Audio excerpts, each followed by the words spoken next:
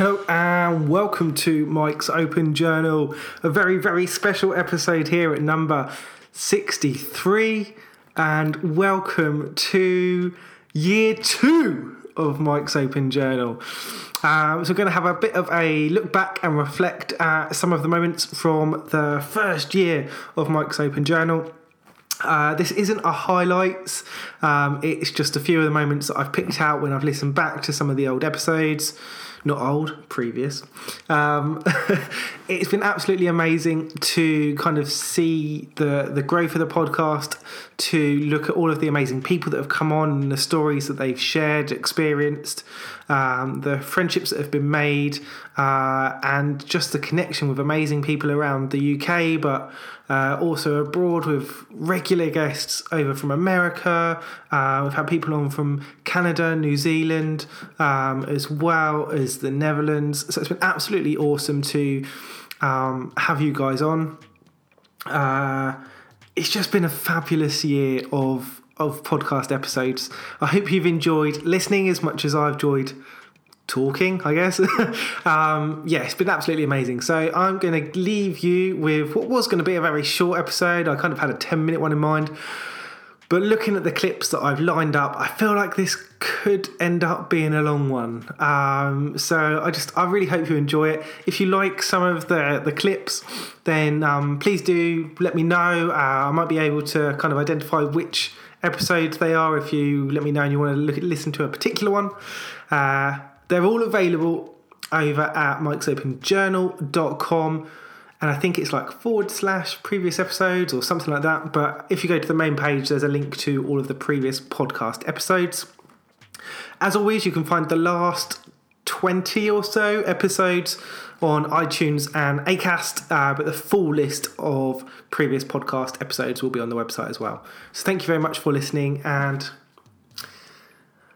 here's some things that aren't highlights. Welcome to Tom. Hi, Tom.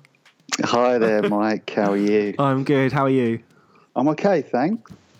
Hi, my name's Nafisa, and I'm a lifestyle blogger. Hi, my name's Jessica. I'm originally from England, but I'm currently in New Zealand. I blog about my healing and recovery after childhood abuse and mental health difficulties, and I try to encourage others into recovery too.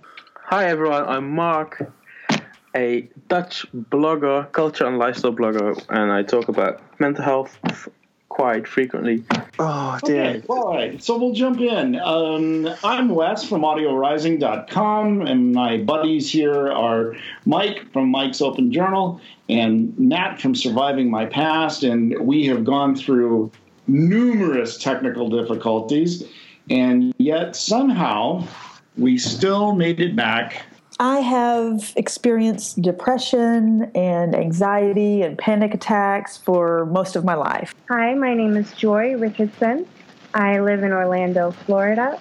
My Twitter username is @JoyPaulineSmith, and my blog is www.joysvoices.blogspot.com. Hello. Yes, fingers crossed. Are we working now? Yeah. All right. That was quite good because I got a chance to sort of fan myself for a little while.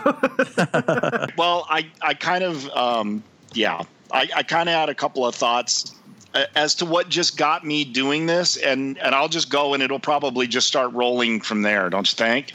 Yeah, that's awesome because I had one question and that was it. Well, I'm done now. Let's go. See, okay. Well, it was good talking to you guys. Yeah. I effing give up on both of you. It's hopeless. No. Hello. Hi. Yes. Woohoo. Yes. Finally. Woohoo. Like, when I write, as I said on the other podcast, I don't edit at all.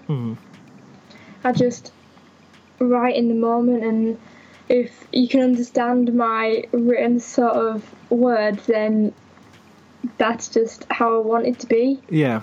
And I've written about everything from the good bits to the bad bits to the bits that I've really struggled with, and I think writing it down like that has really helped me.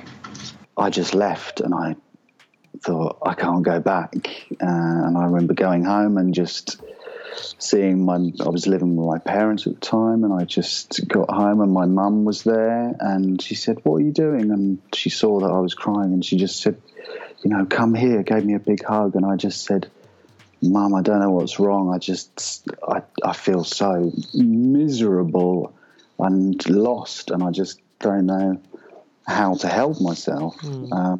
But we were always moving, and I never got to form any friendships or any connections. And because we were always moving, I wasn't able to get my roots, and I wasn't able to get a job. And so I started to get reclusive and more reclusive and more reclusive. And I remember by the time we were in LA, I was just staying inside the apartment, and the suicidal thoughts were back. And I remember sometimes I wouldn't leave the apartment. Like if he was gone during the day, I wouldn't leave it all week long, Monday through Friday. And when I did need to go to the grocery store, I would start in the morning trying to put my clothes on, thinking, okay, you need to go to the grocery store. And it was just so difficult to get out because I was afraid, what if I said the wrong thing to the cashier? And I was just so, I'm sad for that person that I was, because that's just no way to live. Right. And I totally agree, because it feels sometimes like I'm stuck in between. If I just try to mute everything out and I just try and get through the season, and this is mostly in the past, I've worked through some of it, but if I just keep my mouth shut and I don't go overboard, and people are doing the whole Merry Christmas and the whole music thing, and then and it starts to get on my nerves, I just shut down. And you're automatically branded a Scrooge if that's the case. So it's that, or you can fake it and act like it means more to you than it does, which seems disingenuous to ourselves, while it, pumps up everybody else around you or makes everyone else think you're quote unquote normal. So yeah, it can just be, when you put all that together, it just becomes stress. It just becomes more stress. If we're prone to anxiety and depression anyway, it's just going to exacerbate that. And we have to decide whether we're going to be authentic and piss people off, or if we're going to be disingenuous to ourselves and make everyone else happy. And my natural tendency is to lead toward making everyone else happy. I always just sort of kept all that private. Like, people knew that there was something not right, but they just never really said anything, or probably felt like it wasn't their place to say anything. And then I just came up with this website, like, this is what's been happening, like, all this time. And yeah, that's when it all started coming out, and they were sort of like, but I didn't know about this before. But I think it was sort of a good way for me to say sort of what had been happening, but also try and help people in the process. Yeah, it's very easy to forget that you're not alone. That's something that I've always thought about. People who suffer with anything, depression, anxiety, even minor things that they don't even necessarily know they're suffering. So many people think they're alone. And then you hear other people talk about it, and they think, oh, that's so brave, or I could relate to that. And then they want to talk about it. And that is great. That is a fantastic thing to me. And there's not enough of it. It's still stigmatized in so many ways. I feel like a lot of the friends that I did have sort of stopped speaking to me because of it. But in a way, like, it's made the people that are the closest to me stronger towards me. Yeah. So it's a bit like, I'm sad that I've not got many friends, but I'm happy that the people closest to me, like, now know me. A lot of people don't understand the depth of the situation, so they can appreciate, for example, my friends really struggle with it, so they can appreciate the fact that I can't go out at the moment or thing. But if I were to say, no, I can't get out of my bed, I can't leave my home, they would say, oh, what if we came and get you? Yeah. So they don't really understand the depth. And at the beginning, I really struggled with relationships as well, real life. But the thing I have experienced now is because I have got you friends online, which I talk with a lot. My relationships in real life have improved as well. Yeah. Because the frustration of not understanding on one side and expecting people to understand is less because I have all these great friends online who understand me. And then frustration is less with people in real life. And then I think that's very beneficial of this community. And I think I've never heard a therapist say it's very good to talk to people online or anything. They have always said, are you sure this is the right way to continue to go forward? But I say, those people really helped me, and now they have accepted after a few months, but they never really reach out to me and say, yeah, that's a good thing to do. Since I was about 24, I think that was the first time that I recognized that I was experiencing mental health problems that were actually what I would consider medical, as opposed to prior to that. I just thought, I'm down, I'm not happy, there are things in my life I want to change. This was and I should say that my mental health problems have always been around depression and recurrent depression, and more recently it's been about I had a new diagnosis last year, 18 months ago. I was diagnosed as having bipolar disorder type 2.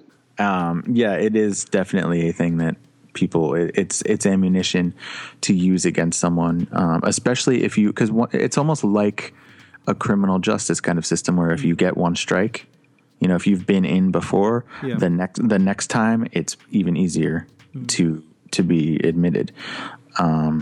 And it's very, very traumatic. I got worse when I went through those situations because they force you to take, they force you to take medication. They're putting needles in you, not to scare anyone who might be listening to this, but it is scary though. And I've always been interested in how that works in other countries.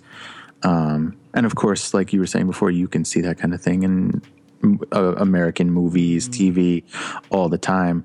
And in some cases, like the straitjacket and the yelling and screaming, that kind of stuff, I didn't see that where I was. But being there against your will and seeing a lot of people who, just looking at them, a lot of people would say, oh, that person is crazy, that person's dangerous, something like that. You are with a lot of people like that. Yeah. Like I had a roommate when I was in one of the hospitals who would steal from me. Anytime I left the room, he would steal. You're not allowed to have very much of any of your own possessions, but clothing, things like that, he would steal. Got my roommate switched to someone else, and I would wake up sometimes with him just standing over me. And I would look up and I would just turn around and be like, oh, I'm just going to pretend he's not there. Yeah. And he would start talking in a demonic voice to someone who wasn't there while standing over my body while I was lying in bed. So very scary. So in a lot of ways, I looked at those things as a deterrent. Yeah. It's like, don't do anything that might make me have to end up in a place like that again. Stay off the grid, kind of stay at home, keep to myself. Don't talk too much about how I'm feeling in case somebody takes it the wrong way. I know, like, when I realized what I was going through and I was looking on the internet, I think if somebody was looking for answers through the internet, like so many people do, it's a great way to get to not only reassure them that there is light on the other side of the tunnel, so to speak, but there's also that they're not alone, but also things that have, like you said, that have worked. Like, I came across some ideas on like being positive and lifting your mood when you're feeling down and going through a down period. Things like having a gratitude jar, and also like practicing mindfulness and things like that. Like there's a few mindfulness journals. But, I think when other people are real and whenever they divulge things about themselves, it really does help you connect and realize, oh, yes, these are real people. They do have struggles. And I know that I had, after posting the Stigma Fighter piece, I had 2 people message me saying that they were dealing with the same things and then asking for some advice. And that made me feel great that I had spoken up and that hopefully something in my struggle can maybe possibly help them. My blog is really my baby, and it started when I was first diagnosed with anxiety disorder. I needed to do something to get my mind off things. So that's when my blog started. So, and at the first it was only culture, lifestyle, nothing mental health related. But then I just felt so misunderstood, and I felt so alone in real life, so to speak. So I started to write about how I felt, not really in a article or story setting, but just writing my emotions down. Yeah. I was quite nervous and scared for the reactions for several reasons, because, mental health is a real big thing to talk about, because a lot of people react in a way you don't want them to react. It's a stigma. It's a taboo, so to speak. Yeah.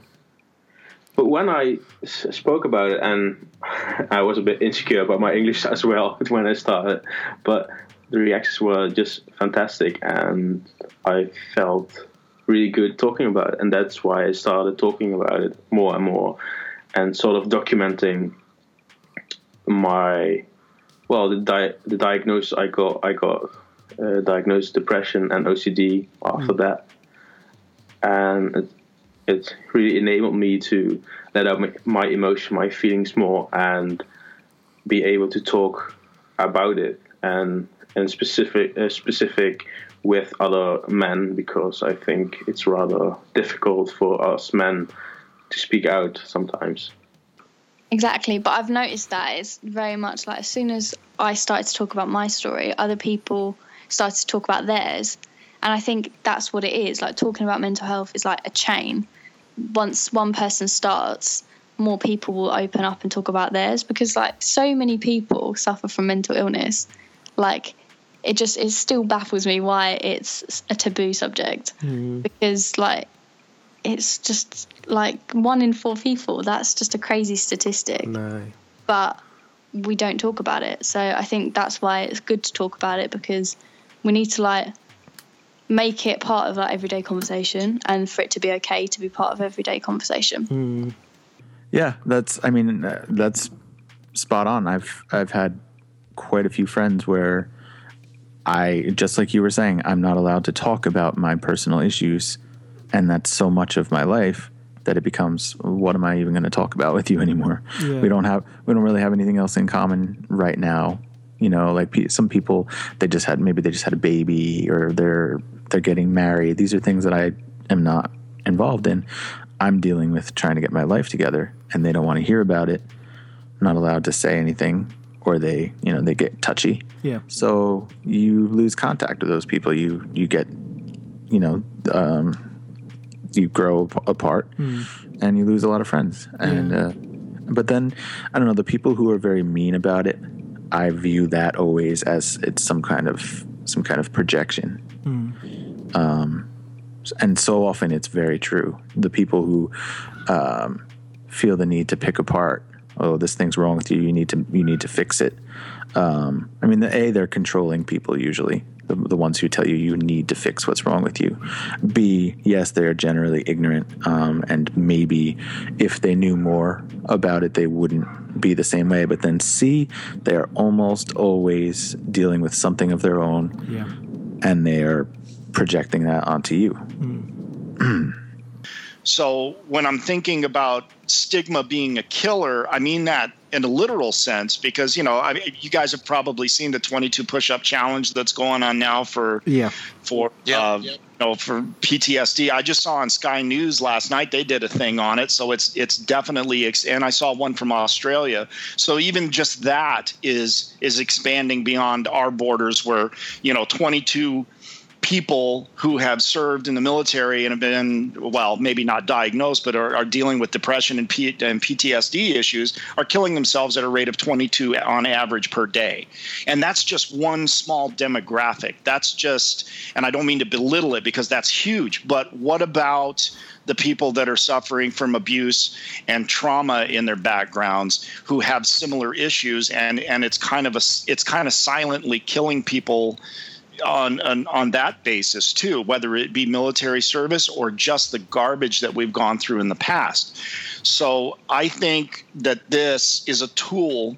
All of our podcasts, all of our blogs are tools to get the word out that men have got to start talking. Men have got to start opening up, and they need to shed the shame and just start talking. And we've discussed this before too. It's like, when I record a podcast, essentially it's for me. It's something that I want to say, and it's something I'm passionate about, or whatever the case may be, and I put it out there, and if other people want to join in, great. But to me, it's like therapy. And I'm realizing that when I'm carrying on a conversation with an actual person that's right in front of me, I tend to speak a little better than I did before I started podcasting. And I think it's because I have to slow down. I have to think about, sure, I can edit it out, which you can't do. Believe me, if I screw up a conversation, I'm done. I can't hit the edit button. But I feel like I think before I speak a little bit more now, and I maybe can articulate a little bit more. And you guys are sitting there going, have you listened to yourself on this freaking thing? I was thinking someone at work told me this week, when you give instructions, they're so unclear. Apparently that's not happened for me. It's clear in my mind, damn it. Yeah, you just don't understand. Right. It's just that you're not... and it's not like you want to say, well, that's because you're stupid. You don't want to go that route. But no. Oh, you're not thinking it. The first impression is so critical. Yeah.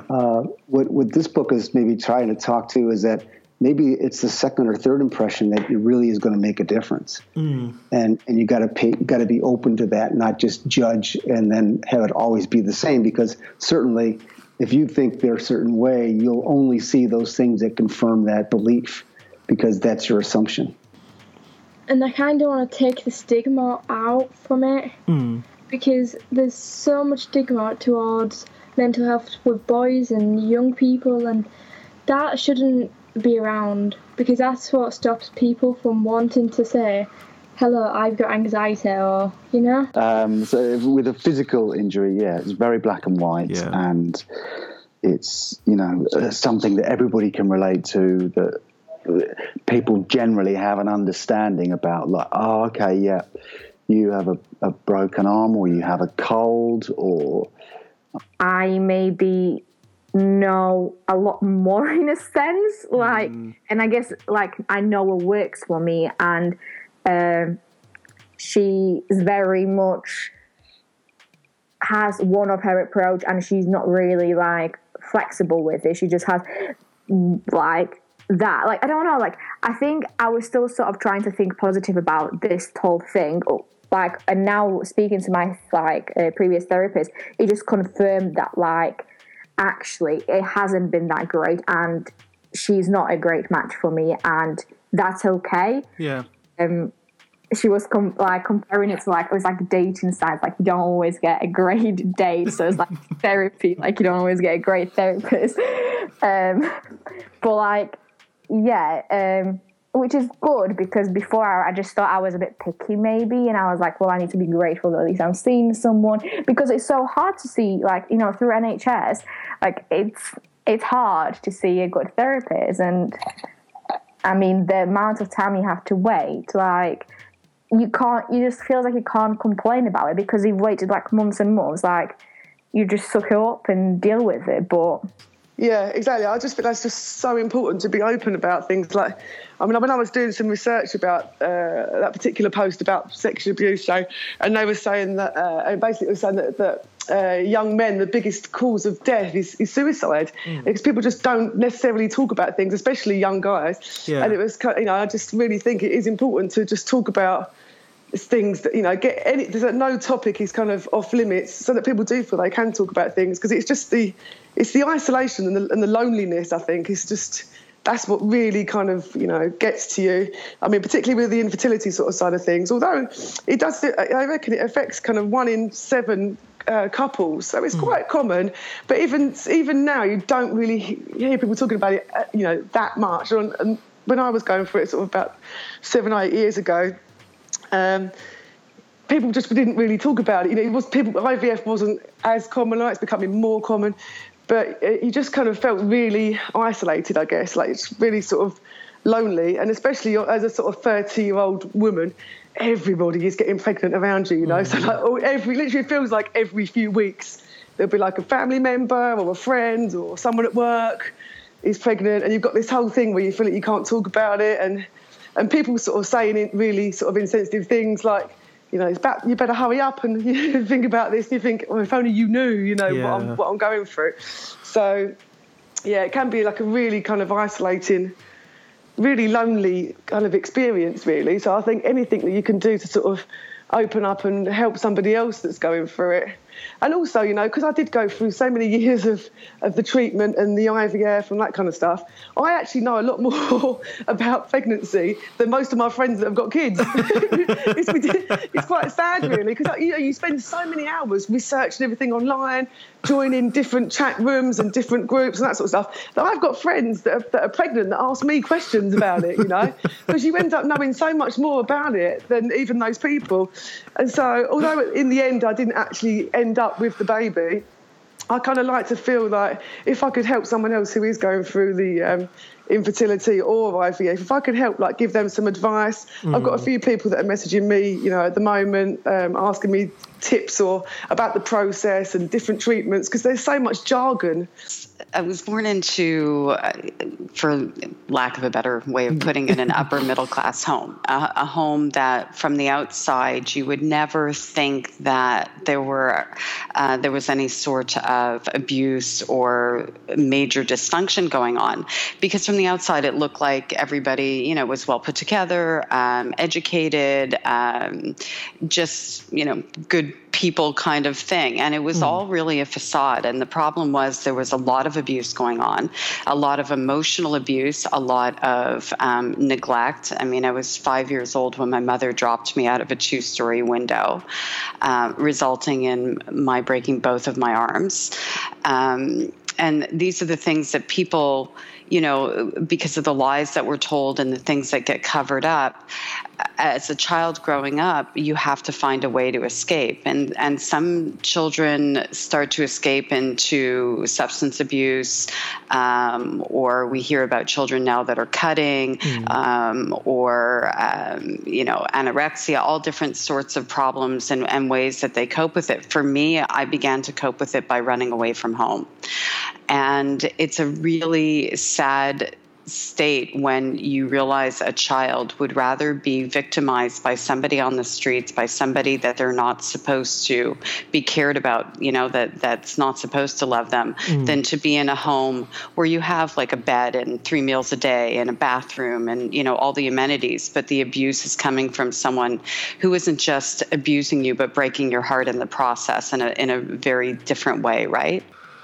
Yeah, and then I don't know about you, but like when it comes to like job applications, and like the last question is always, well, over here anyway, like, do you consider yourself to have a disability? And then they explain like, oh, disability is a physical impairment or like a mental health problem. And then I'm like, do I tick yes, or do I just leave it? And like, is that something I disclose at interview? Because I always have a sense that like as soon as you mention the words mental health, like an alarm kind of goes off in their heads, and it shouldn't, because like as a society now, as a whole, I think we're a lot more open. Like people are talking more about mental health, but it's always been a difficult decision for me to put down on an application form as to whether I have like a mental health problem. And then, you know, like I feel like it has a real impact on whether you even get to interview in the first place, because if somebody applies for a job and like puts down that they don't have any disability, like as discriminatory as it is, I think an employer might always be inclined to like automatically give that person an interview. Maybe that's just my opinion on it though. Well, originally when I first noticed that I was doing things like that, it was the same with calls as well. So if I called someone and they didn't answer, I'd start to worry. Originally when I first felt like that, I felt really like stupid and clingy, because obviously I was in a relationship, like I said. I felt really clingy. And my boyfriend at the time wasn't very nice and used to call me clingy, so it didn't really help. I don't think I understood what was happening. Yeah. But it would be like, if I text someone, especially if someone I really care about, if it's just like, oh, just some stranger, because apparently I do that very often, then I won't mind so much. I'll presume they've got a life. But if it's someone that I'm really close with and I text them and it's been like, let's say, an hour or two, that I can't, like, the physical symptoms will come first. So like my heart will start beating a bit faster and I'll get really warm and start like getting clammy hands and stuff and think, oh no, it's coming. So then what tends to happen is I might try and call them and reach out in a different way to try and settle it and think, oh, you know, they're fine. And then eventually when they get back, I'm like, why was I worried? It's one of those like, oh, why was I anxious? Nothing's happened, which happens every single time. So it can be quite frustrating, but it's something that I recently went through with my therapist, and it makes a lot more sense now, because anxiety is very structured. And it's very, so like there's a certain strategy that goes through your head in terms of from the original triggering action to the anxiety attack, which is very useful. Well, actually, when I started my blog, it wasn't about mental health at all. I didn't know that it would take that route whatsoever. It was merely a fact of one day, it was a January bleak day, and I thought, I'm not feeling too great today. And I've been blogging for about a month and a half. And I thought, you know what, I'm going to write about it. So I did. And that was my first ever mental health post. And it got quite a good reaction with what at the time was my teeny tiny following of about 10 people on Twitter. But it went down really well. So I thought, actually, not only did this help me to write it, it potentially might have helped some other people as well. So it sort of started from there. But also, actually, when I first started writing, I was kind of nearly starting to be in recovery anyway. So it all sort of happened prior to my blog happening. Oh, okay. But my blog for me was, firstly, I am a very creative person. And although my job's quite creative anyway, I needed just sort of that extra level of creativity because it was sort of in me and had nowhere to go. I'd always loved writing ever since I was, well, for as long as I can remember. I always wrote as a child, whether that be like poems, stories, whatever. Well, I listened to your podcast with Hannah. Yeah. And apart from the little part she mentioned my name. Yeah. I was like, what? I was not dancing or anything, but I was like, yeah, you were. Yeah, you were. But it's just great to hear the voices and just get to know the person a bit better. Just having little jokes or just a way of talking. It's not always that serious. It can also be fun, and it's good to learn to know the persons behind the blogger. Yeah, so to speak. So that's cool, and that's why I love these series because you get to know a bit more about the person. Yeah.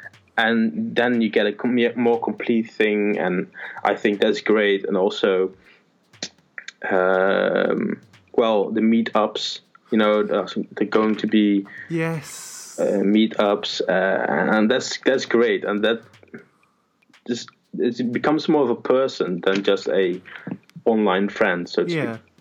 Dad came upstairs, and then I heard them saying, like, it's happened, and I was like, what's happened? But obviously that didn't come out either. Mum phoned the doctors. It was around 5:45 at night, and the doctors closed at 6, but I heard her say, no, she needs to come in, she's had a breakdown. And I was like, I've had a breakdown? I was like, what? Next thing I know, I was in the doctor's. Mum done all this talking. I didn't have a clue what she was talking about, but apparently it was about me. And then the doctor was like, your daughter has depression, here's some citalopram, see if the college have a counsellor. And then off I went. And then I was like, oh, okay. I was like, this is new. Yeah. I was like, what is this? So next day I didn't go to college because I started my medication. I think I was off for a week. Mum and Dad were really good. My dad had suffered mental health problems before, so he was amazingly supportive. He knew everything. Like, basically, he told me what I was thinking, which was nice because I thought I was losing the plot. And it was awful. And then Mum finally got through to a college counsellor.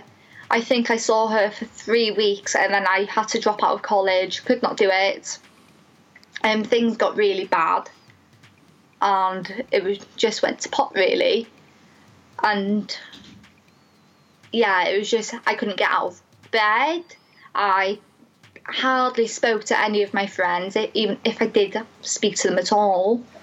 And it was just, I was in a really, really dark place. And then I remember one night I was sat in the living room, and I'd been like hearing things. My muscles had been spasming, and it was just really, really odd. So I told my dad, and I was like, Dad, I don't feel too well. And then he was like, why, what's wrong? So I told him all of my symptoms, like how my muscles were spasming, I was hearing things, like this wasn't normal for me. And then he was like, oh, don't worry about it. It might just be your medication type of thing. He's like, go to bed, try and sleep it off, because it was quite late. And I was like, okay, no worries. And then my dad worries about me. I was a little girl, obviously. So it was around 2 o'clock in the morning, and Mum woke me up, and I had to go downstairs, and my dad was on the phone to mental health out of hours, and I had to speak to them, and I was speaking to a doctor, and then I had to reassure him that I wasn't having any suicidal thoughts, and I obviously wasn't. And then he was like, okay, pass me back on to your dad. And my dad's like, okay, I can get her to the doctors at 8 o'clock in the morning. It's a few hours. We'll get her there type of thing. It's no problem.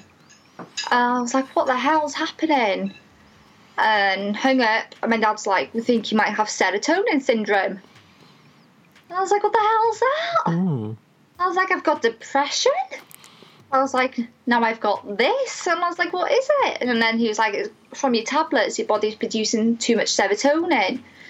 And then we looked online because the doctor didn't give us much information on it. And then if you leave it for so long, it turns out you can end up in some sort of coma. Whoa. I was like, oh, no.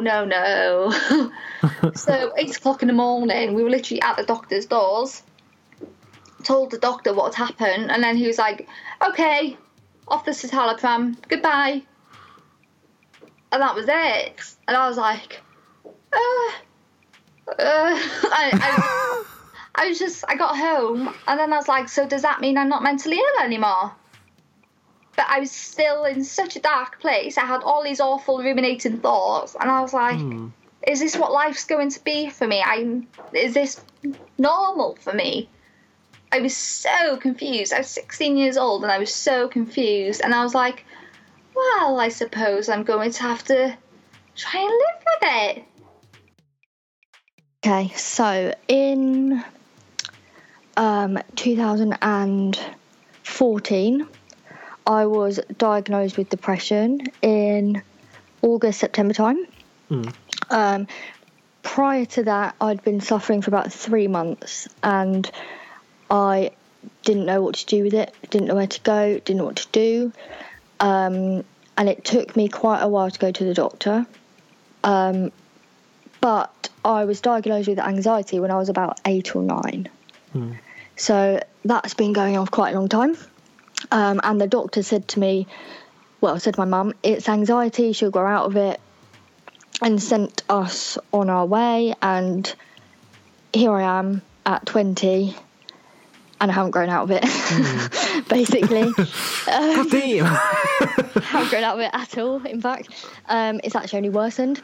But anyway, I'll come back to that. So after I went to the doctor, he gave me the number for a company called Shore Trust, who provide counselling and therapy services, blah, blah, blah. So I had literally just talking therapy. It wasn't CBT. It wasn't anything, really. Okay. It was just talking therapy. Yep. Because my triggers, if you like, are trauma related. Okay. So I had to go for 6 weeks every week and speak to a lovely, lovely lady called Peggy. She was so lovely. About the trauma that I'd experienced and what I was going through, and had to fill out a questionnaire every week until I was feeling fine. And then just before my last session, the 6th session, in that week, that was when I started to experience panic attacks in all their glory. Prior to that, it was more of a generalised anxiety daily. Sometimes it would pop up, sometimes it wouldn't, and nothing ever really sort of happened with it. It was completely manageable, and in fact, for years, it didn't bother me. For years, it wasn't an issue. Until the last week of that therapy session came, and it all went downhill. I had an awful panic attack. I will never, ever forget that night. I've written about it. It's quite hard to speak about, so forgive me. They would be sometimes quite derogatory in the terms that they would use about, if you hear in the news, like, at the minute, like, it seems that every terrorist attack is being attributed to somebody with mental health problems, or every shooting is attributed to somebody with mental health problems.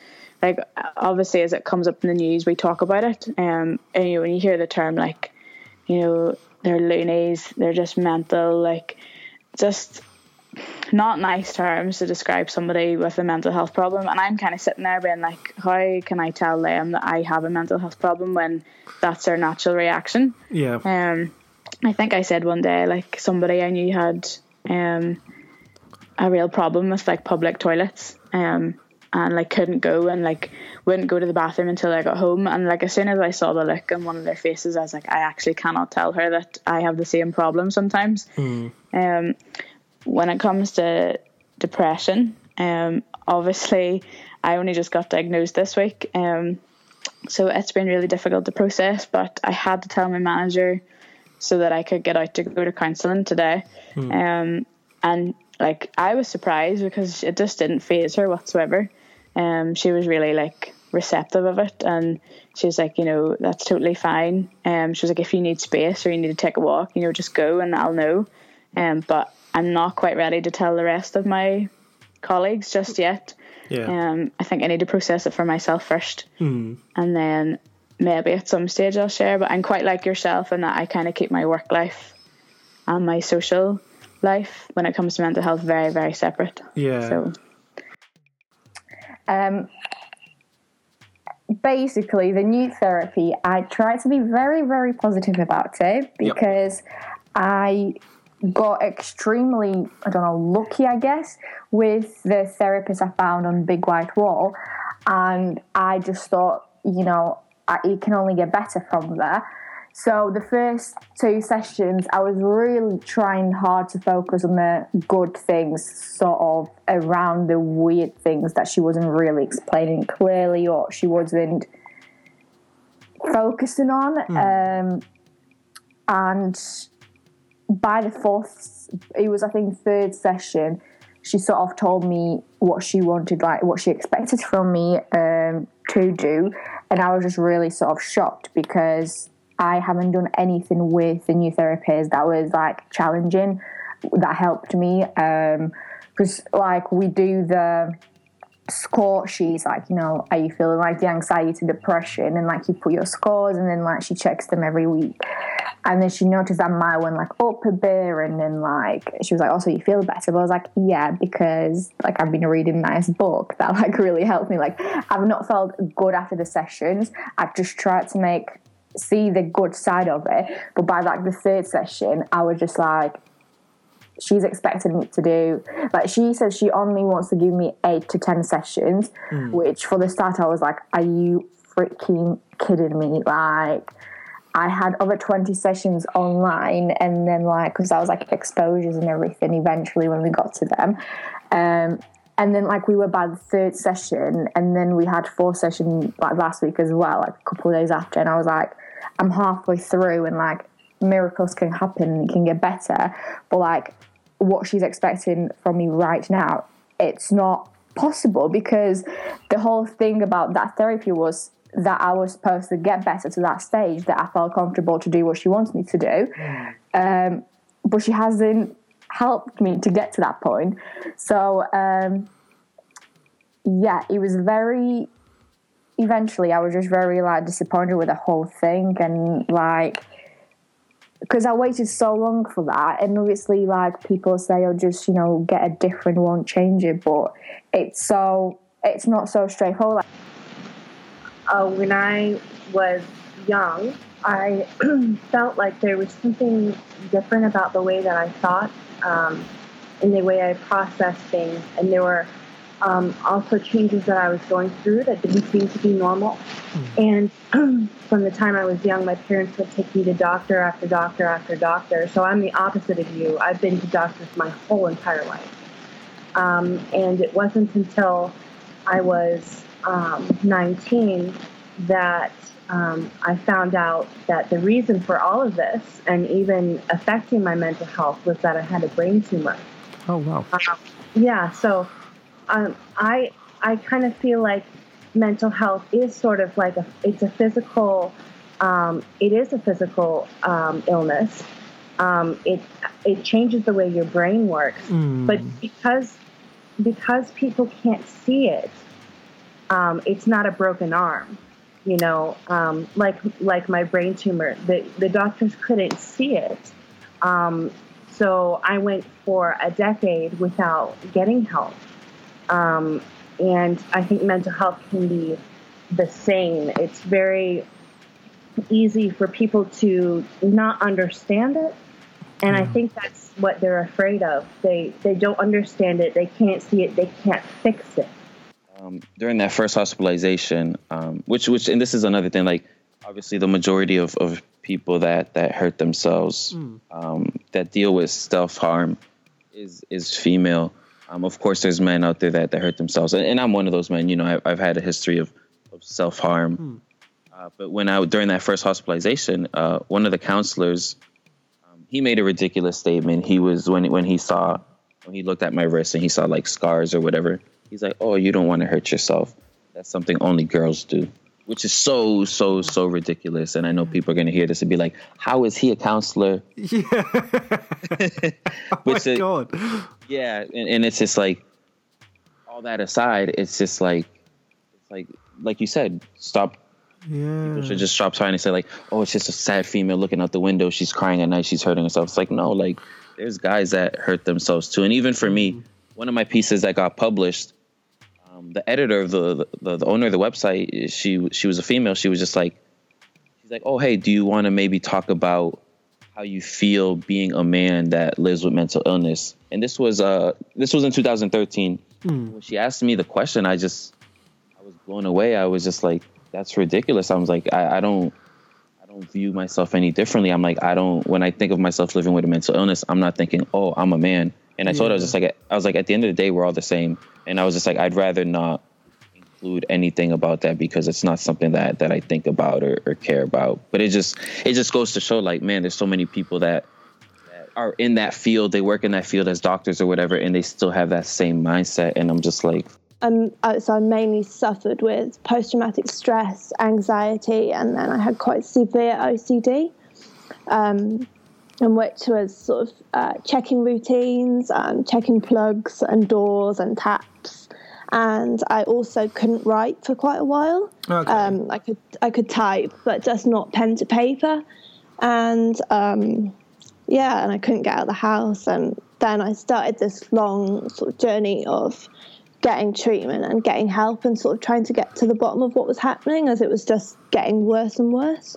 Yeah, and that's the most difficult thing, because it's not something that comes to us naturally. I mean, we literally have to work at it, and I don't know why we should feel so bad, because there are people out there who have to work hard at developing a work ethic.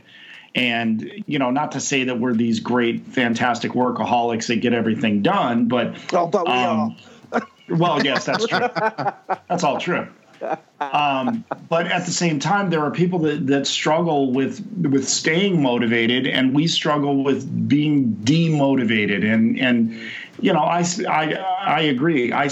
And it's an anxious mind. I spend as much time, if not more, running around preparing to do something than I do actually doing it. And it drives me insane. But again, if I can make a little bit of progress each day, then I need to count that as victory and live in that moment and be able to celebrate it and say, this was a good day. Yes. No, I know exactly what you mean. Like when I had my boss tell me that, when I had my first marketing job, even the last marketing job I had here in LA, when I around, it was April of last year, and that was around the time I was kind of feeling homesick. I was missing my family a lot. I was feeling kind of depressed, and I told my boss, I asked my boss for some time off, and I was just like, hey, I'm feeling depressed. I'm burned out. Can I get some time off? And when I told him that I was depressed, he's like, you're depressed? He just said it like I was a ghost, or I said the most ridiculous thing in the world. And even that for me was just, at that point, I was kind of like how you were with your friend. You understand, sometimes, a lot of times, a lot of people are just going to be ignorant or just not well informed. And around that time, like I said, I was depressed. I was burned out. I didn't have any energy in me to tell them, be like, hey, like depression, mental illness is something real, whether you believe it or not, whether it's something you've never dealt with in your culture, that's fine. But just know that what I'm saying is valid. That's what I would have wanted to say. Of course, I had no energy. I was just like, I'm not going to argue with this guy. I'm not going to educate him. But it just goes to show, it's just like some people just don't get it. So I know exactly where you're coming from with that, because I know there's certain people I can talk to about it. But then if I come across something like those two bosses I had, or someone saying, oh, it's just all in your head, I know at the end of the day, like, you know what, these people are always they may never get it, and it's not. I can share my story. I can raise awareness. I can try to break that stigma, but they just probably won't ever get it. So I just know, like, okay, I can't talk to them about it. I think my group of friends are sort of like, I understand, but I sort of knew they didn't. Like, oh yeah, I get it. And I'm like, you don't know. Like, I don't think you really get it, but thanks for the support. Like, I think it is hard. It's hard to understand it when you have no idea, like, of anything relating to mental health.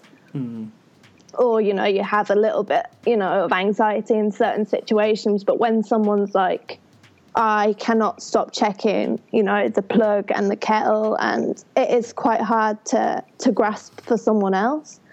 But, I had support, but I just don't think they fully understood, like, what was happening, and maybe still don't now. And so my counselor had told me that because of my biology and because of my genetics, there's probably always something that's going to be poking at me. And she gave me an example. She said, if you are a bus driver and you're driving down the road and you have some, not patients, some people who get on your bus who are causing a scene and being wild, and then you may have some customers getting onto your bus who are calm and serene. But if you're trying to get to your destination and you need to get to your destination, and these passengers who are causing a scene, what do you do with them? And her advice was, you just keep driving. You look at the scenery, you look at the grass out in front of you, you look at the barn off to the side of the road, and you keep going forward. And so that was one thing about mindfulness, is that these thoughts are going to come, but not to engage with them and not to fight them and not to struggle with them. And that's what's helped me so much, is the mindfulness, the bare attention of life as it's unfolding. And that's helped me to not engage in of course it's difficult when you're in the moment and when you're obsessing about something. Yeah. But that advice was it was perfect for me. And I loved that analogy that she shared. And I've shared that with others as well. So, which I have heard that before. And I think it's different approaches, because I think when I originally found out about the, CBT stuff down here, it was very much like you sort of go through, have your assessment with them, and they said so you can have traditional. I can't forget the phrase in it, but I think they said traditional therapy will involve you going away, seeing a therapist or a counsellor or whatever, and they'll go through with you issues that you may have around like relationships, your childhood, or whatever, and they'll work out kind of why that's happened, how it's affected you, and how to resolve that. Yeah. Or you can work with us on CBT, which is very much about looking at where you stand right now, and how we can kind of improve that. So if you've got rather than like negative thoughts, they said we will not look into if you've got, like I say, some relationship issue or some childhood issue, we're not going to look into that. That's not what we're going to do. We're going to work on, if you've got low mood, then we're going to work on low mood. Yeah. And I found that really handy in regards to like basically having no understanding or information beforehand. And I remember saying to the therapist that I was talking to, who was doing the assessment, and I said, maybe there is stuff there that I need to like talk about or look at with regards to like previous relationships or childhood. But I said, right now I'm in a really bad place, and I recognise that actually like you get to a stage where you're a bit of a danger to yourself. And I said, I need to focus on where I am right now. And that's the most important thing. And looking back at other stuff, for me, maybe or maybe doesn't need to be done, but that's not the priority right now. Yeah. And so for me, it worked really well, because the person that explained it to me explained it in a really clear way for me. So I understood what we were going to look at and what we weren't going to look at. Yeah, I think a lot of times we go through transference where we had a bad relationship, so we think the next one, we overcorrect, and we get something that maybe we really didn't want or need, and we apply other people's traits to the new person as that it's going to be just like them. Well, nobody is just like anybody else, period. It's just not. You can't. We're all snowflakes. We're all different. And I think one of the things I try to get into the book here is that I don't know where you're coming from. I only know that there are certain kinds of things that happen when you're trying to get through change, and letting go is one of the most difficult because especially if it's a relationship thing, where you were hurt somehow, you were just maybe blindsided or surprised, and you can't shake the feeling. It can really be devastating. Mm-hmm. And another person not necessarily going to be able to fix it or fill it. It's got to come from the inside. And then having said that, depending on what's happening in your life or what you're open to or how strong you are as a person, you could in one nanosecond change your mind and change the way you feel about everything. We have this power. We can change our mind, and if we change it, then we live with a new scenario. And so it's easy. It's easy to say this. Yeah. It's not easy to do it. But I struggle sometimes with things that I'm going through. If I have a client that I've got kind of a sour relationship for some reason, or things just didn't work out for them. My goal was to have a positive impact on their business. And if I failed or I didn't deliver 100%, I want to keep working at it till I get there, because I feel obligated. And sometimes you just don't get that in business. You kind of lose the business and you got to move on.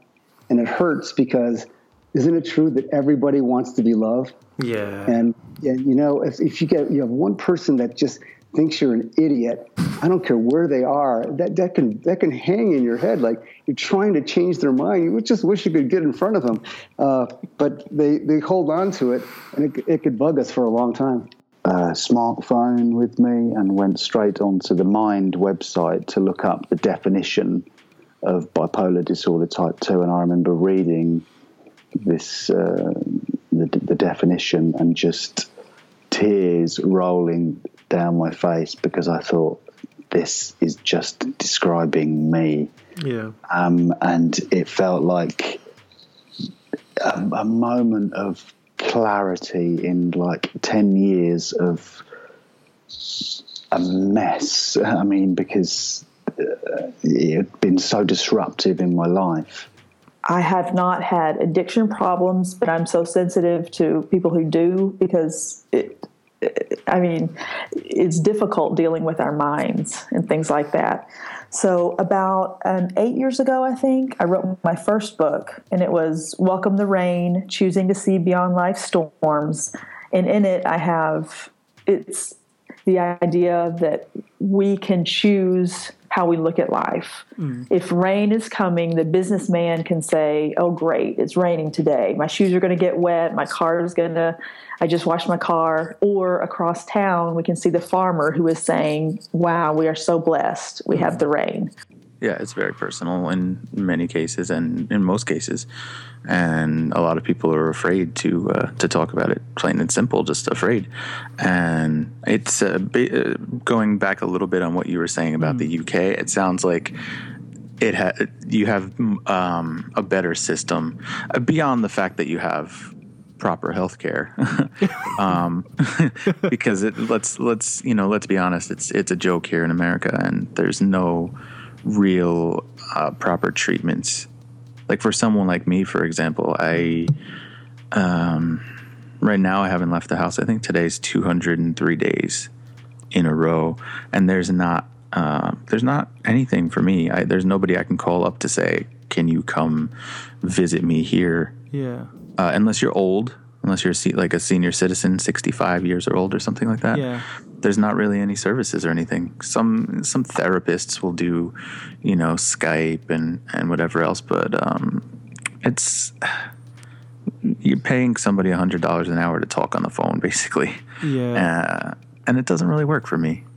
I prefer things like this, and even just engaging in friendly conversation or. It's working out what works for you, isn't it? And I think, yeah. Well, it wasn't like something stopping me getting out the house. It was literally that I gave up because I was checking so many things. I just checked plugs, but like a lot of common OCDs, they'll have like a certain number that they'll stick to through like a lot of things. But with mine, it just depended on like how much I trusted that one thing. Okay. So I had, I had where my TV was, I had like a long extension, which I probably shouldn't have had as full as I did, but like didn't trust that as much as like I trusted, say, the kettle or So I'd check things all different times, but honestly, I could easily be there for that many hours that I just was like, there's no point in going out now. Like we were supposed to go out at 1 o'clock and it's now 7, so I don't think we should bother. Yeah. And I think it is that idea that actually, like, whether it's physical or mental, we're all affected in different ways by different things. And it's being open to having that conversation about, like, we can talk generally about certain stuff, and then when you want to say, or I want to say, like, this is what I think or what I feel, you can ask questions to try and understand why that person thinks that, but at the end of the day, you have to accept, like, that's what that person thinks. And And I think the more people that are open to having those conversations, the better. It doesn't matter, unless you support Donald Trump, what you think at all.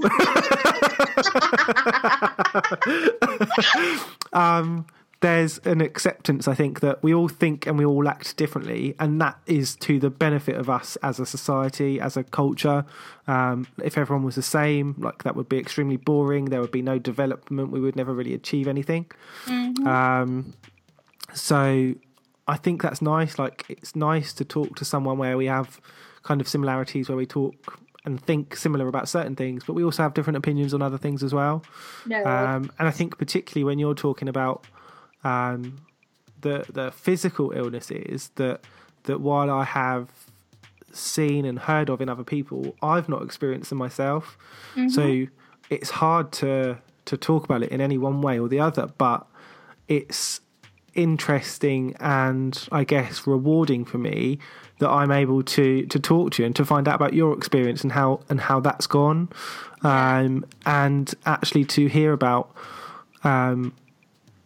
just, I guess, generally learn a little bit more about it in the first instance, to be more educated on it, but also to hear like some of the struggles that is someone that is a friend, and to hear about like what they've gone through and some of the stuff that you don't always know. And I think that can be the same. I know we've not spoken loads, but there's people that you can know for a long period of time, and actually they don't come out with as much as you sometimes hear from other people that you haven't known as long, because you're more prepared to ask, I guess, like certain questions or talk about different topics. And people that we've known longer, we don't always feel as comfortable asking that. So I think that's been a really interesting way to kind of find out a little bit more about you and hear about your experience as well. So I think it's been a very nice conversation. Joe, I've been so quiet whilst you're talking, but I'm sat here and I'm nodding. That's good. That's good. I've got this like really like positive nod, and I've got this smile on my face, and I'm like, yes. I'm like, someone's speaking the truth. I'm like, got my hand up in the air, praising to the universe. But then you can't see none of that, so I'm just like in silence. That's good. That's better than crossed arms emoji girl. No. I knew you were going to ask me this, and if I'm honest, I wish that I had a really lovely explanation for it, like a really fancy story, but I don't. It is literally that I was driving home from work one day and there were roadworks, and I was sitting in the traffic thinking, I'd really like to get home, and I was bored and I was tired, and it literally suddenly popped into my head out of nowhere that there aren't any mental health chats on Twitter, or not any that I was aware of anyway. I'd taken part in some lifestyle blogger chats, back to that word again, and beauty blogger chats, and there's like Disney blogger chats and the girl gang chats, and there's so much going on, and I thought, actually, I don't think there is a mental health one. And that's really where it started, was just that kind of realisation that I'd really like to speak to other people about this. So I literally just did a Twitter poll, and I was like, do people want a mental health Twitter chat, or is this just one of my crazy ideas where I think, oh yeah, that's great, and then everyone else is like, what? No, it's not. And I really didn't want that to happen. But luckily it didn't, so it was fine. And loads of people were like, yep, really positive about it, we want this to happen. So I thought, all right then. So I drafted up loads of topics, contacted a few people, and that was it. Within days, we were having the first chat.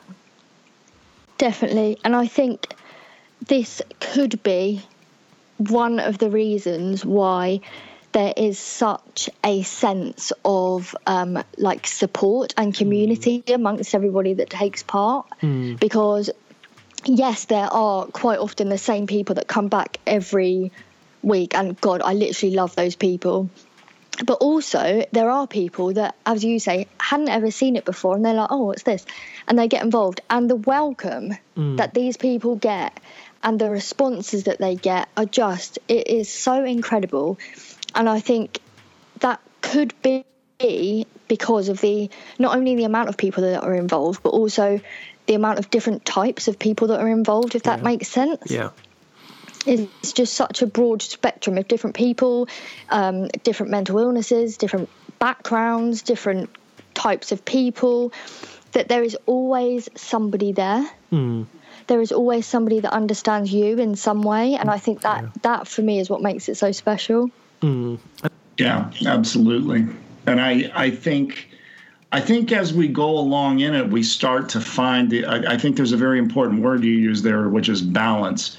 And I think we have to experience our recovery and go through these ups and downs in order to find that balance. Because I feel like, the more our minds adjust to this is where I was, that's where I want to be, if we're going to walk that tightrope, sometimes we have to be in balance, and we have to make sure that we don't, it's easier the more that you do it, unlike Skype calling, it does get easier as you go along. I feel like Skype calling's got harder. Skype is getting harder, much harder. Yeah, I think there's also, I think we live in a society now or have for many years, where we treat the symptom. We treat what's loudest. So when you have a child who's running away and acting out, you're treating that. And we don't go back and treat the root cause of the disease, if you will. And it's really interesting because, if someone has cancer, you treat it and you want to see where the tumors are, and you're making sure that you're attacking them directly and at their root in order to save that person's life. But when you have a child who's running away from home and they're being abused, we're not going back and treating the family unit and looking at where it began and why it is and moving forward with that. So, again, until we really go backwards in this and go right from the beginning and right at the foundation and hit it at the foundation, it isn't going to change. I will say, however, kudos to the UK, because you guys are light years ahead of Canada and the US in terms of your foster care system, because you guys have been experimenting and doing studies on the boarding school, mainstreaming kids into boarding school, I think for the last 15 years, very successfully. And it's interesting because I think part of it happened because less people were willing to be foster carers. So they had to find a place to put the kids. And so what they ended up doing is taking a bunch of these at-risk children that would ordinarily have gone into foster homes. They put them into boarding schools. And I'm talking really good schools. And they've done phenomenally well. The gap now lies within the social workers not wanting, for some reason, to go boarding school over foster homes. So now they're kind of the gatekeepers of that, which is something that you guys need to work on. But I wish that Canada and the US was doing that much more, much more on a whole. And it's also less expensive too. So it makes sense on every front.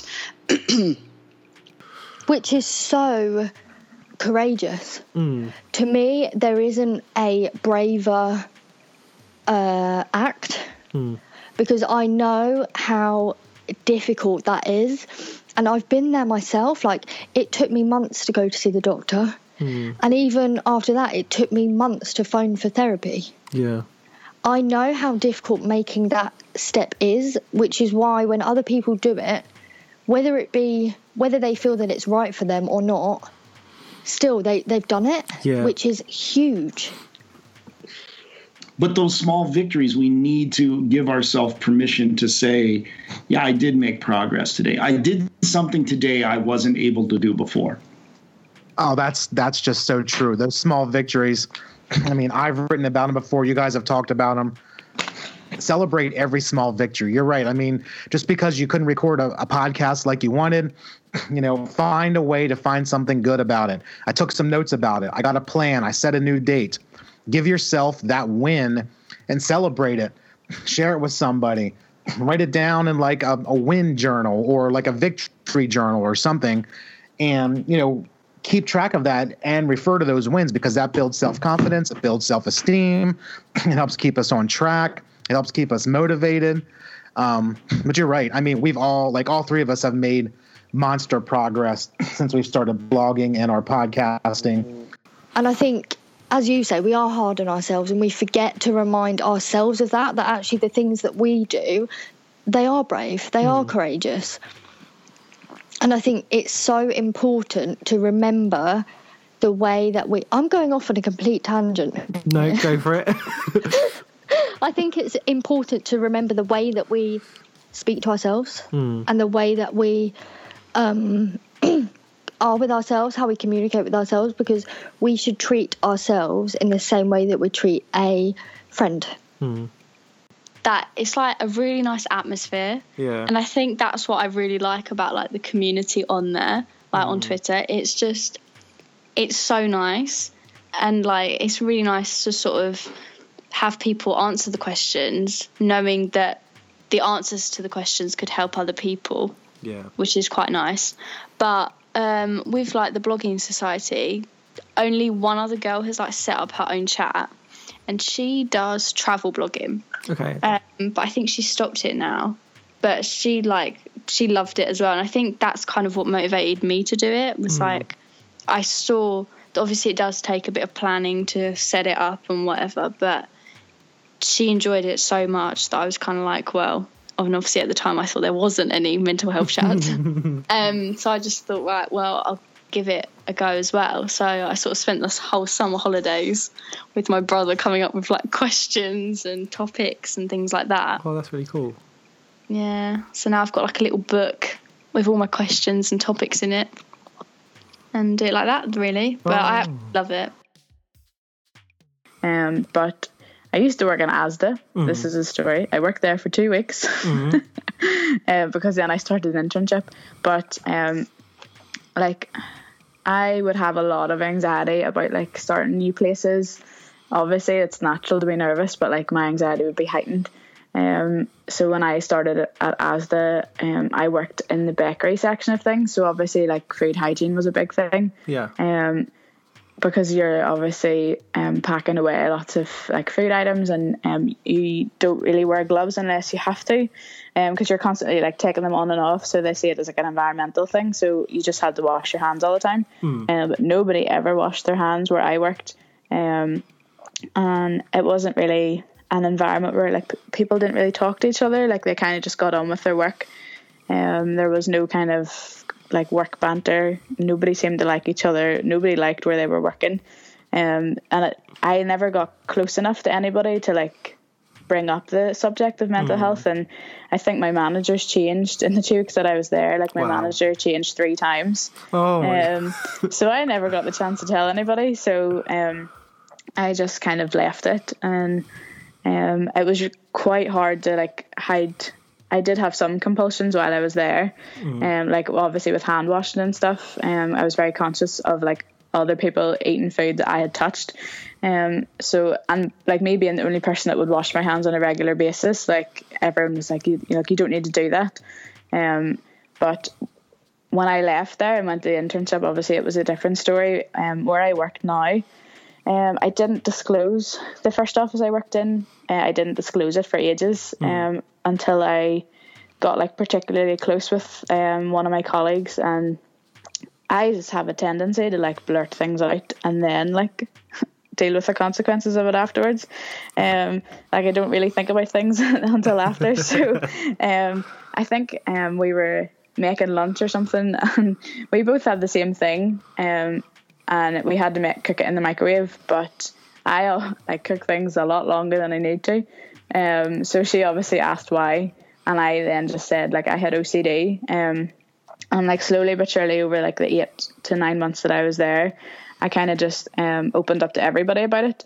Like, it was a really friendly work environment, and we would chat about anything and everything. So like the odd time mental health did come up, so when I opened up about it, they were really interested, and they were constantly asking questions, or people were able to relate, especially with the anxiety side of things more so.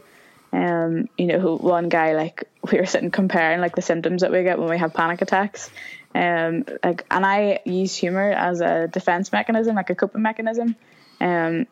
So I kind of take the mick out of myself a wee bit because I feel that's how I cope with it, which isn't everybody's natural reaction. Some people don't really like doing that, but I found it made them more comfortable to talk about it as well. Yeah. I think like if I'd gone with the really serious approach to start off with, I think it would have made them uncomfortable. But obviously, as I got to know them better, I did open up more about how like debilitating it can be.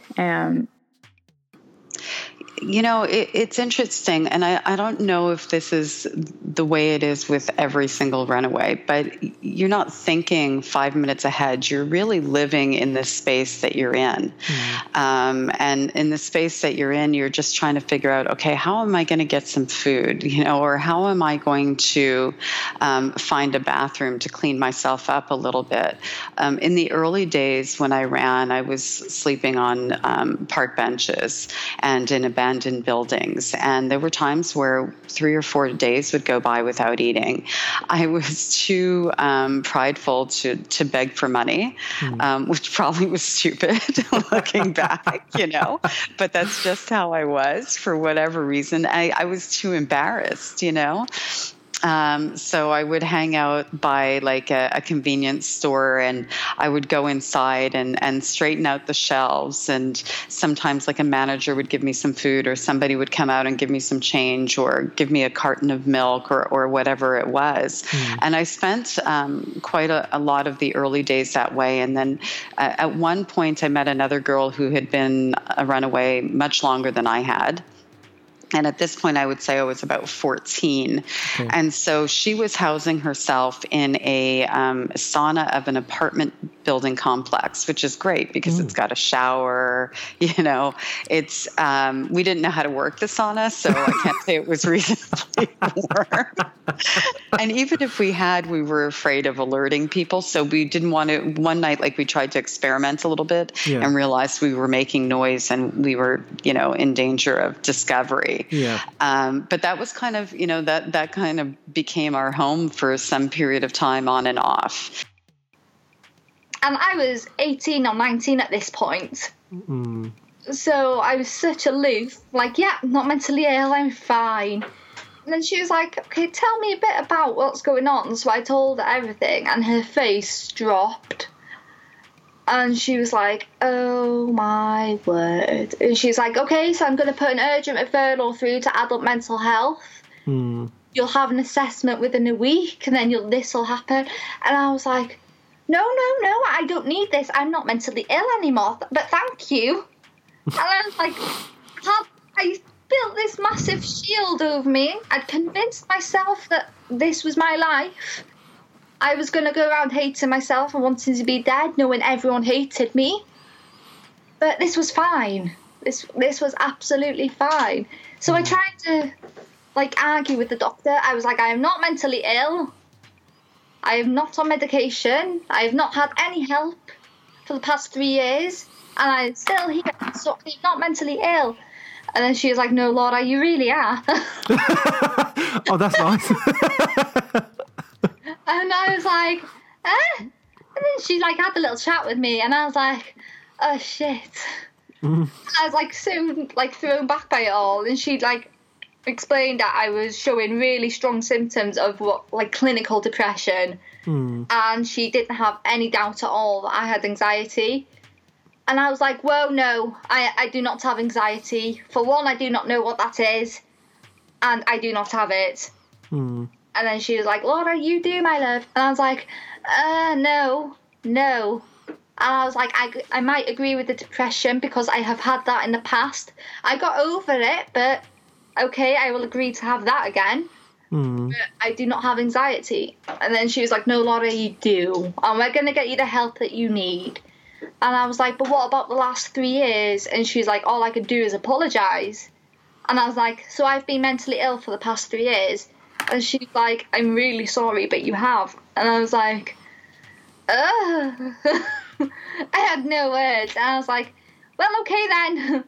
Thank you, goodbye. And then I went home and I was like, so, I don't know, it was as if I was having a common conversation with my mum and dad. And I was like, so I'm being referred to adult mental health? And they were like, oh, thank God. And I was like, but what? I was like, I have no idea. I was like, I thought I was just being a normal person. Yeah. I didn't realise I'd gone into such a big shell with loads and loads of layers over it. I was like, a zombie apocalypse couldn't get into me. Yeah, no, I think it's remembering that everybody responds differently to different things. Some people might not have cared about that list. Other people would have really cared about that list. And I think in this instance, I think it's worth remembering that it's set in an American school. Yeah. Because I think that will have an effect on the reactions as well. But I think in general, it's just to be more aware, and people will have different views and different exceptions. A situation might be dealt with differently by two women. One woman might not feel too bad after being catcalled, for example, whereas another woman might feel very violated by it. Yeah. Both are completely valid ways to react. There's nothing wrong with either of them, and it's about acknowledging that and making people aware of that. There's not one. I think the show does a really great thing of showing that there's not one way to deal with a situation. Yeah. And not everybody deals with things the same way, and that's okay. Yeah. Oh, yeah, for sure. I mean, it's made me, ironically, it's made me a stronger, better person. And it makes me, I do try to take the good out of any experience that I can. And some of the good that's come out of it is I can relate to any person from any walk of life and with very little judgments. I mean, I'm human. We all have a moment, of, I will call that weakness. But for the most part, like I have an understanding for people that I think is unique because I was a child of the streets and because I've lived with nothing and because I know what it is to struggle and go hungry.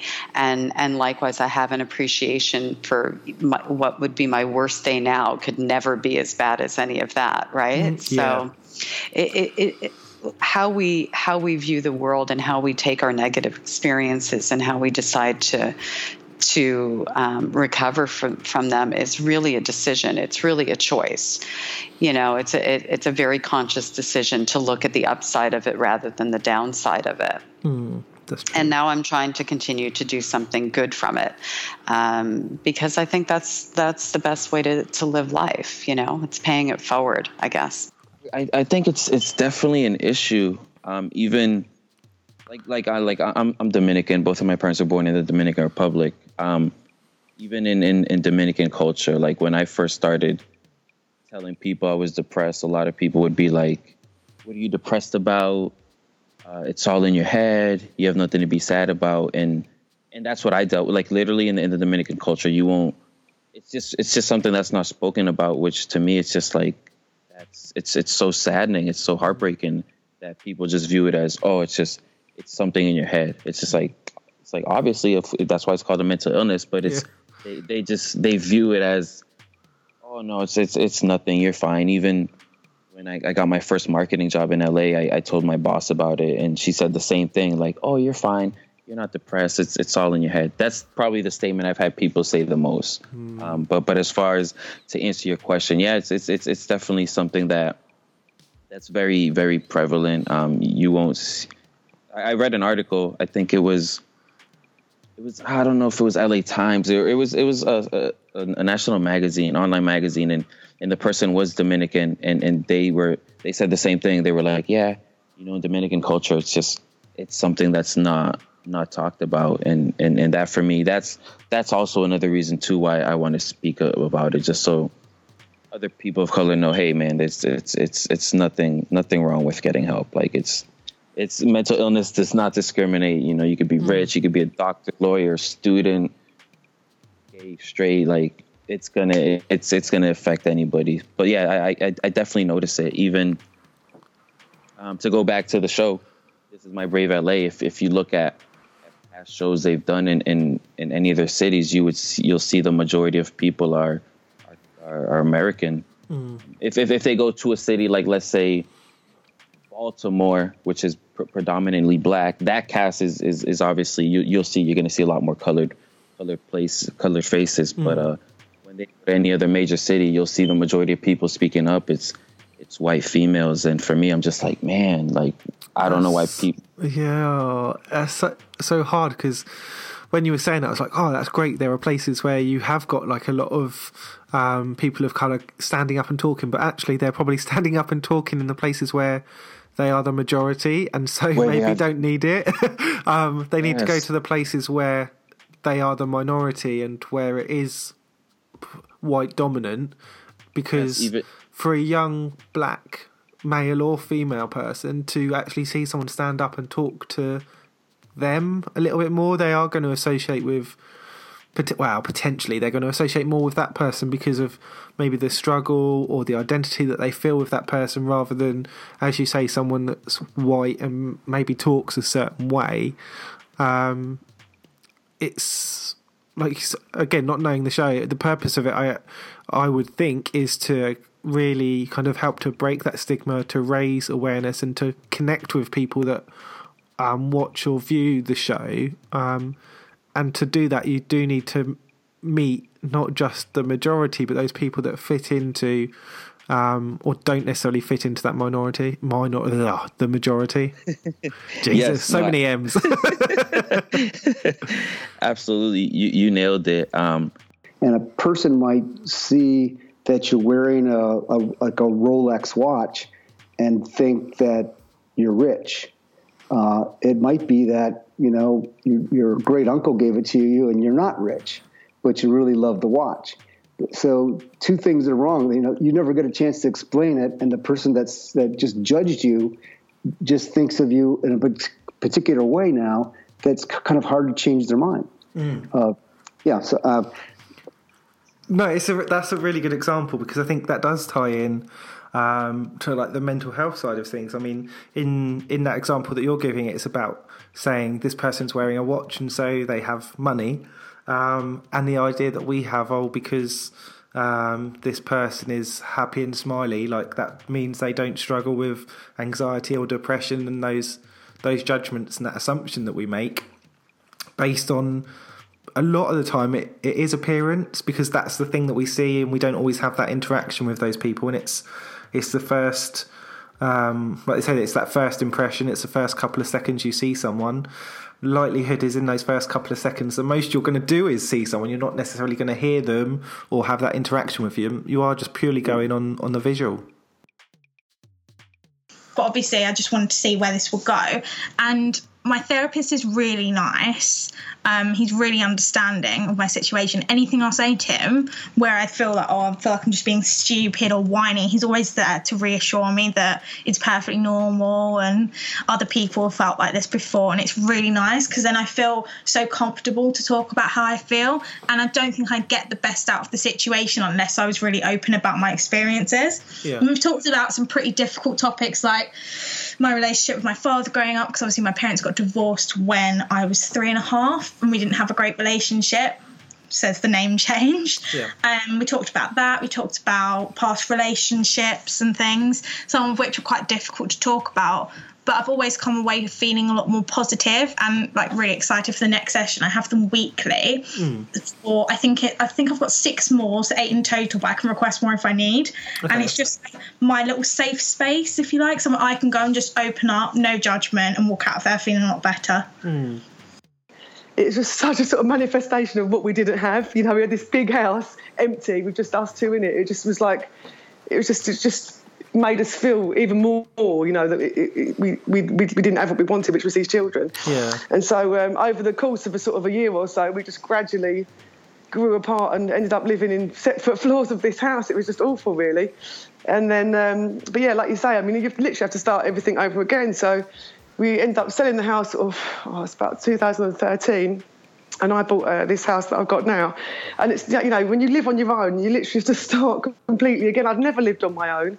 And I just remember everybody sort of helping me move in on the day.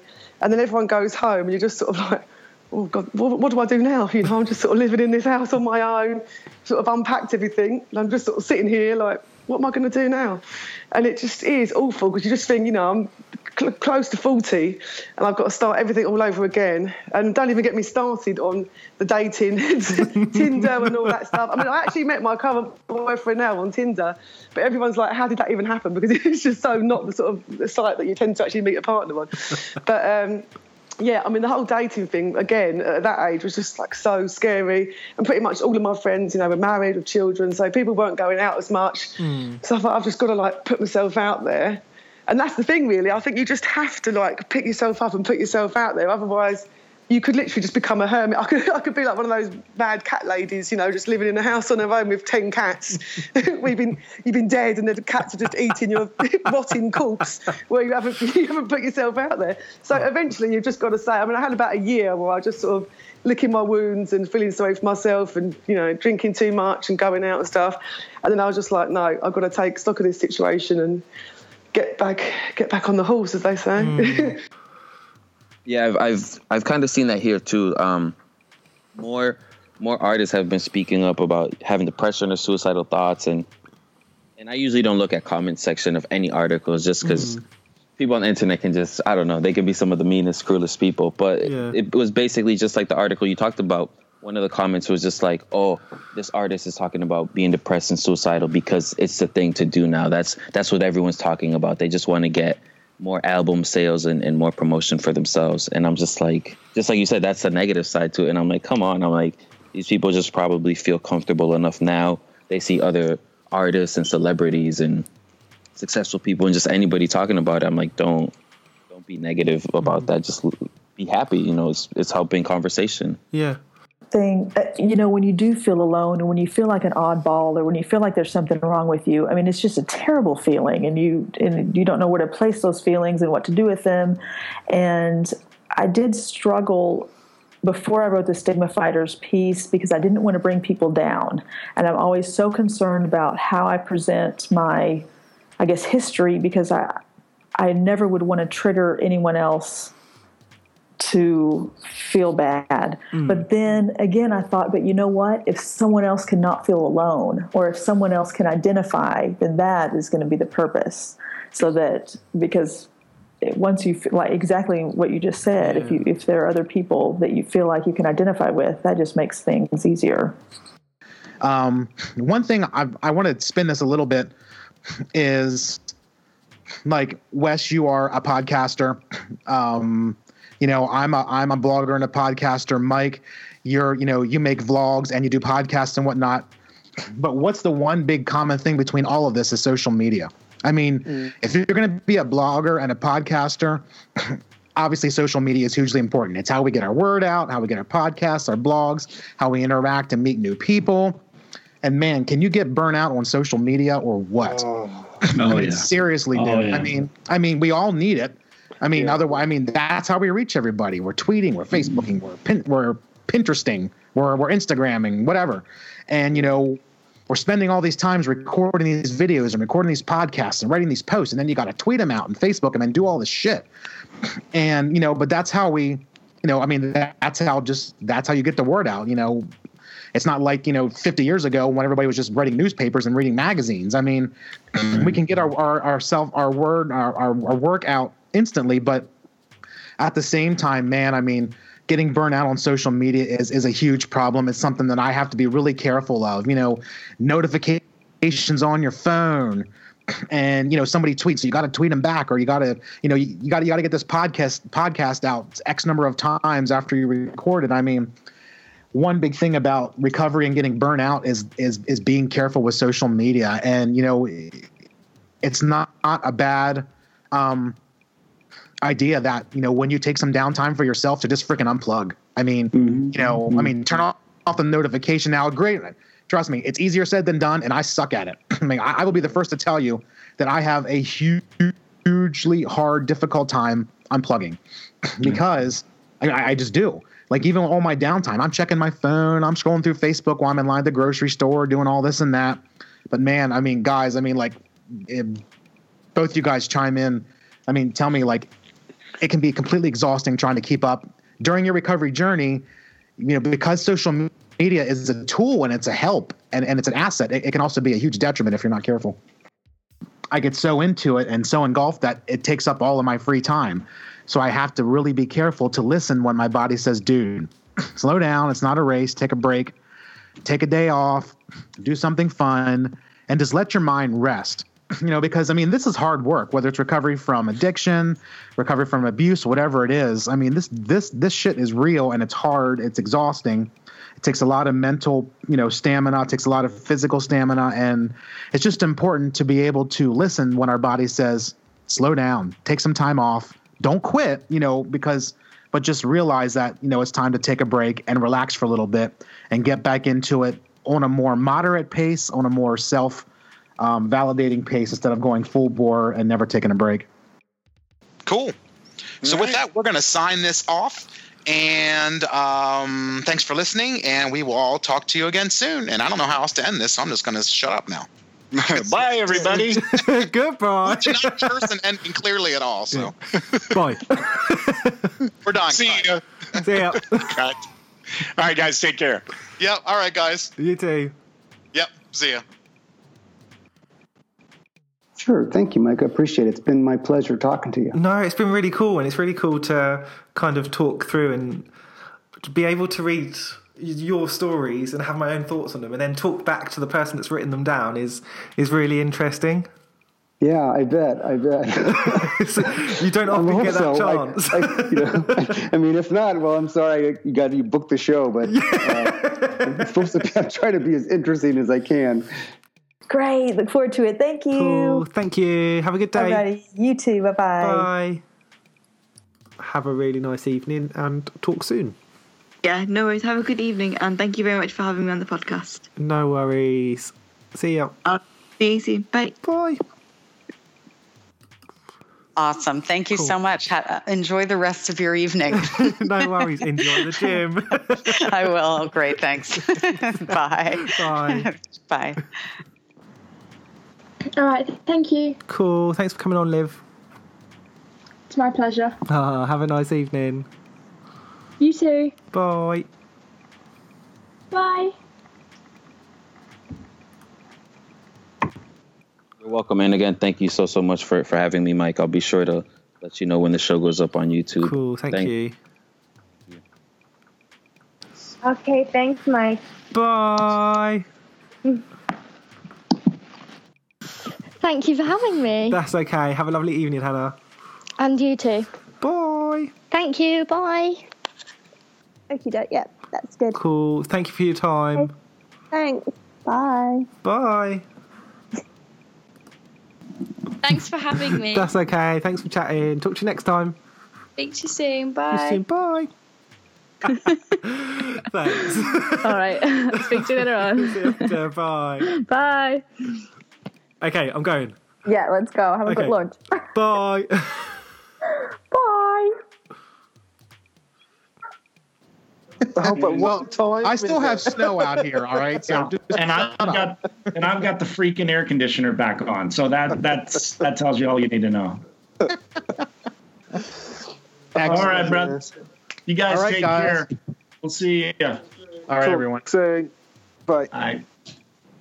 Yeah. Thank you very much for coming on, and we will talk again soon. Have me. That's amazing.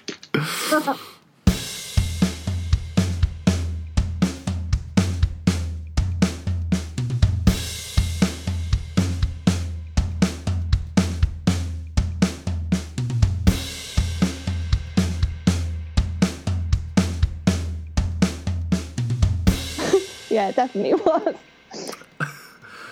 Well, that was a slight deviation from saying goodbye, wasn't it? Yeah. I think I had a couple of like the early podcasts, and I just got into like really talking to people, and I was like, crap, there's like 3 hours here, and I just feel like I can't be asked to edit it. I'll just cut it in half and do episode 1 and 2. That's where that comes in. Then I can't be asked to edit. 'Cause I've got 3 hours of content to trawl through.